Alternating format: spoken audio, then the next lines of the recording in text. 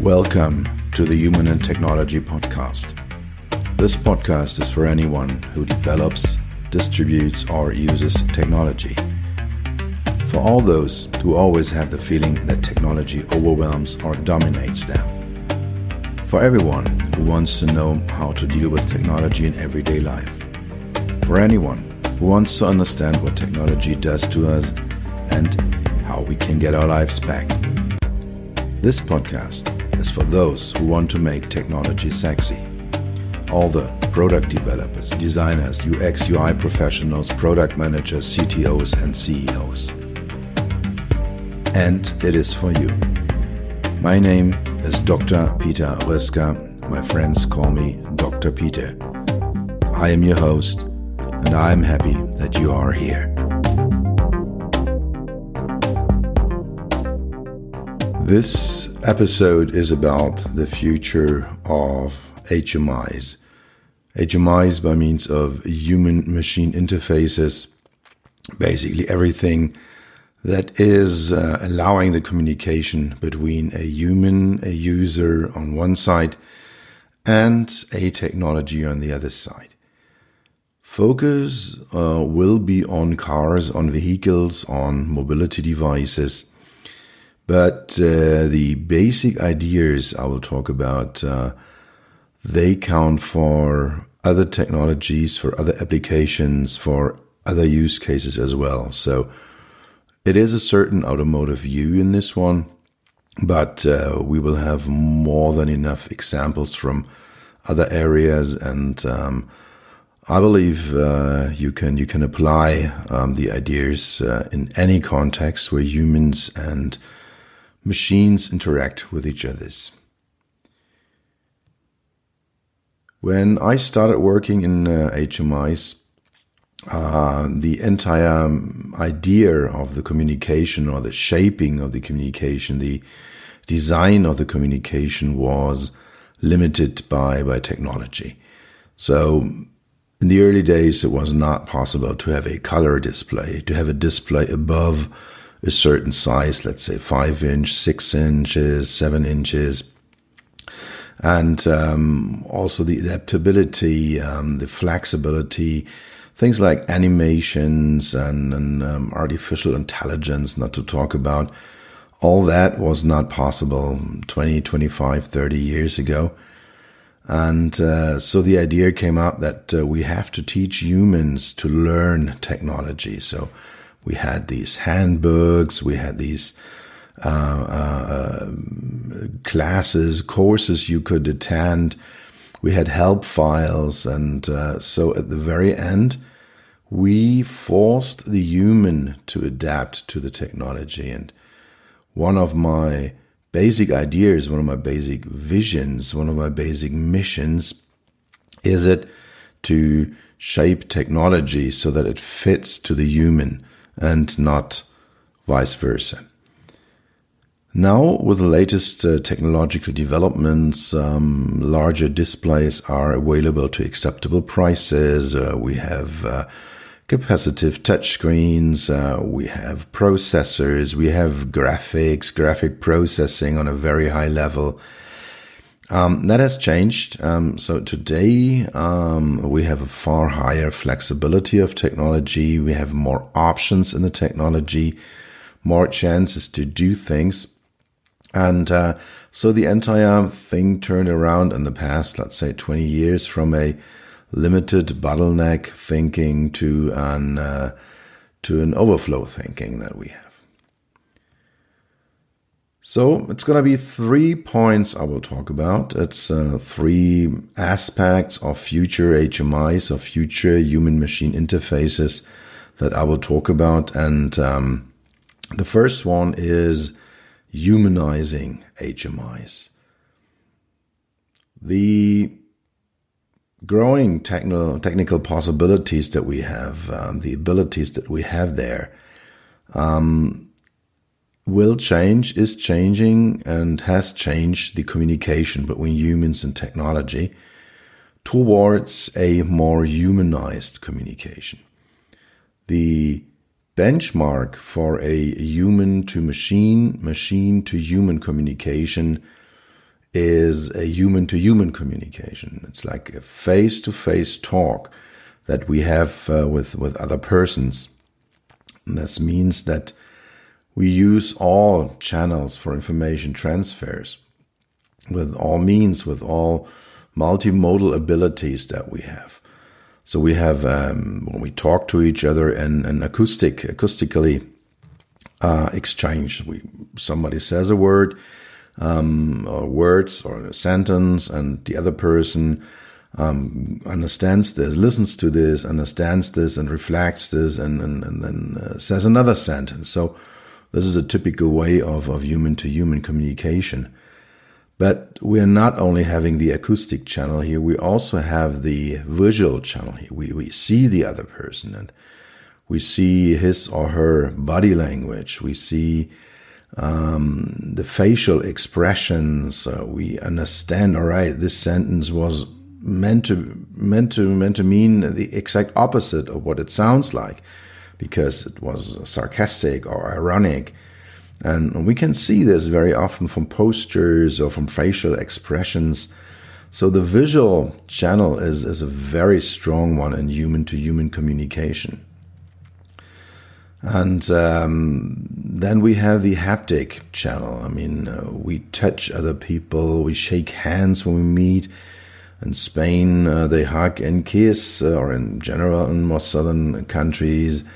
But it's also when we talk to a friend, we maybe touch his or her arm or hand when we talk to each other's, or we touch ourselves.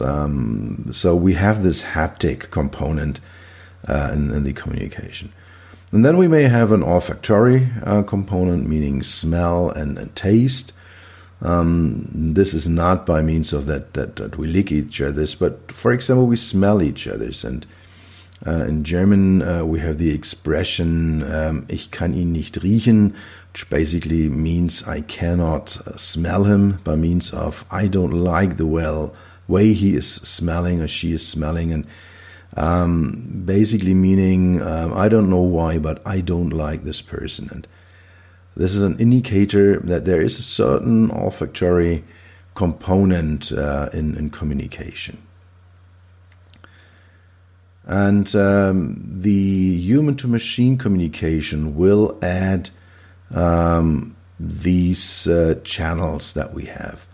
So at the moment, we are very visual by the ways of machine transfers information to the human. So it's very often shown on displays, on head-up displays. We have blinking buttons. So there is the visual channel used to transfer information from the machine to the human. The haptic channel today is used to transfer information from the human into the machine. Pressing buttons, pressing things on a touchscreen, rotating knobs, flipping switches. This is all happening on the haptic channel with our fingers that we use, or if we use brake pedals, it's with our feet. So we use this channel very often to transfer information from the human into the machine. And then we have the acoustic channel today, often used for beep tones, for small language snippets. Also the other way around, from the user into the machine, we have a certain amount of voice recognition that is possible. So we're using that in both ways. And then the olfactory channel is not yet really used. From our point of view, there is a lot of room for innovation that we have in there. And we will expand this. So we will have a visual communication from the human into the machine. So the machine will have, for example, facial recognition. We will have in a car fatigue warners. We will have machines, picture recognition that see, okay, there is a driver. The driver is distracted, so he cannot drive. Or the driver is fatigued, so she should not drive on. But also maybe the recognition of moods from our facial expression. All right, this driver is under stress. This driver is happy. This driver is singing. All this will be possible to adapt the car or any other device that we communicate with through visual inputs. On the acoustic side, we are experiencing at the moment in the automotive industry with the Mercedes MBUX or any other high-end navigation system that the speech exchange, meaning I'm talking to the machine talking to me, gets more and more human-like. I mean, the old voice recognition systems, they forced the user to use a certain set of words, a certain wording, a very strict grammar, very limited expressions, and if you said destination instead of navigation, the system just did not understand you. And this is changing. The system is more flexible. So if you say I'm freezing, then the system replies, "Hey, is 2 degrees more on the air condition good for you?" And you say yes, or you get this more natural human interaction instead of saying air condition, temperature driver, 2 degrees up, which is a very unhuman, not humanized way of communication. So we will have these changes. Another driver for enormous changes in humanizing HMI is artificial intelligence. So AI will adapt the capabilities of the machines, the means of communication, the way of communication to the needs, the wishes, the dreams, the personal preferences of people. It will also use the context of use cases, the entire context of use, the situation people are in, so that AI will adapt the capabilities. And at the moment, I am kicking off a project funded by the German government, where we analyze exactly that. What is the role of artificial intelligence in automotive HMIs? How will they differ? And the great thing about this project is, since it's publicly funded, it will be public. So I will be able to talk about what we do there and the progresses and the results. The second thing that I see as a future trend for human-machine interfaces is liquid HMIs. A bit about the background to get a better understanding what I mean with liquid HMIs. If you look back in the automotive HMI development, and I started working in this area in 1995, 1996, so 25 years ago, I joined a small software startup called CAA in early 1999. And with that, we had the idea we're going to write HMIs for automotive applications. We write the entire software for that. And we did it for companies like Audi or BMW. But most of the OEMs, most of the car makers at that time, they said, go to the suppliers. Go to the Siemens, Contis, Harmans, Aigeens of this world. They are designing the HMI. We are just buying the navigation systems. We are just buying these devices, these radio combined with telephone, combined with navigation, combined with whatever. We just buy these devices at our suppliers, so go there. Then a few years later, 2003-04, the entire thing turned around 180 degrees. That was the moment when the car makers realized we will not get rid of these screens again. So they are there, they will remain, they will grow, they will get a more prominent position on the dashboard and in the entire cognition of a vehicle, recognition of a vehicle, in the entire interaction between driver and car. these devices will play a super prominent role in the future. And that was the moment when the OEMs, the car makers, said, well, it's our business. We move it to our side. And so that turned the entire arena around.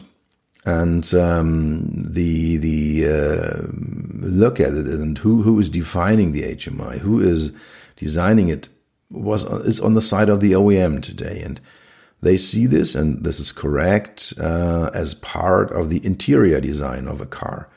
And if you look at the latest developments, like the new Mercedes S-Class or the MBUX of Mercedes, and like in the A-Class, you see that this super prominent interaction is driven by the OEM and is part of the branding, is part of the interior, and so it is part of the core competence of a vehicle manufacturer. A second tendency that happened over pretty much the same time frame as past 25 years. For us HMI designers, designing an automotive HMI was always some kind of bottleneck design. How can we squeeze more information onto the screen? How can we make this visible in the car? How can we make it safe to use? How big needs fonts to be? How many different words or expressions or graphics can I put on a screen? That turned around with displays becoming cheaper and cheaper. We have some cars like the Byton, for example, with a pillar-to-pillar display. So we have enormous amounts of real estate. And instead of designing for a bottleneck, we today design for structure. We design for content. We design for the user and around the user. And for me, sometimes the question is, I have these enormous amounts of screen space. How do we use it in a smart way? How can we make the user benefit from these huge screens that we see appearing in cars? And the next step following these two trends I just described is that the HMI will become location independent. The Internet of Things, the connection of different devices to the Internet, allows the exchange of information between these devices. And so we can steer our car from the smartphone. We can steer our home or smart home technology from our cars, and we can steer everything from a tablet or a PC. So we can control technologies from remote positions, so the control of technology becomes location independent. And this exactly is what I mean with HMIs are becoming liquid. They leak out of the core device into other devices. So for example, the automotive OEMs that have this strong standing, say, the HMI of an infotainment system, of the ADAS system, of all these systems in a car, they are part of our interior design and we have the control over it.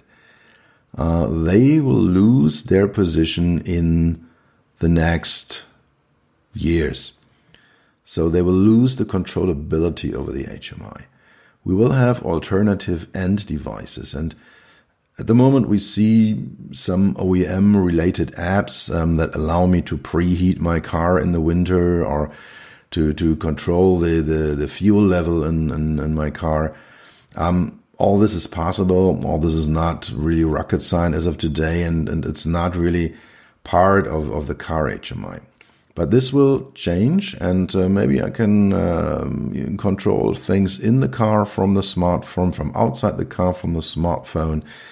I can. That's a clear trend that I will be able to control more and more functions from remote devices. And suddenly, we are having devices, we're having HMIs, we're having contexts, use cases, all the hardware, all the design that is not fully under the control of the car maker anymore, but that is moving to a more flexible environment, to more flexible, multifunctional devices like smartphones and tablets, where a car maker is not having full control. And suddenly people will use automotive HMIs in contexts where we don't know where they are, how they are they sitting, standing, lying, are they focused, are they not focused? We just don't know this. And so part of the HMIs will leave its original position, become location independent, and with that, it will become liquid. The third trend, that's augmented reality or mixed reality HMI, AR or XR HMIs. What happens is that with technology, we overlay the analog world with a digital world. So data by itself is usually not visible. So we have these zeros and ones, the bits and the bytes, and they're in computing devices, and they're in cables, and they're processed there. But we don't really know what's happening there. We cannot see it with our natural senses. So this is the digital part. But the real world, the analog world, the world we are living in, we are standing, running, sleeping, driving cars in, that is an analog world, and we can see at least the parts we believe are relevant in this one.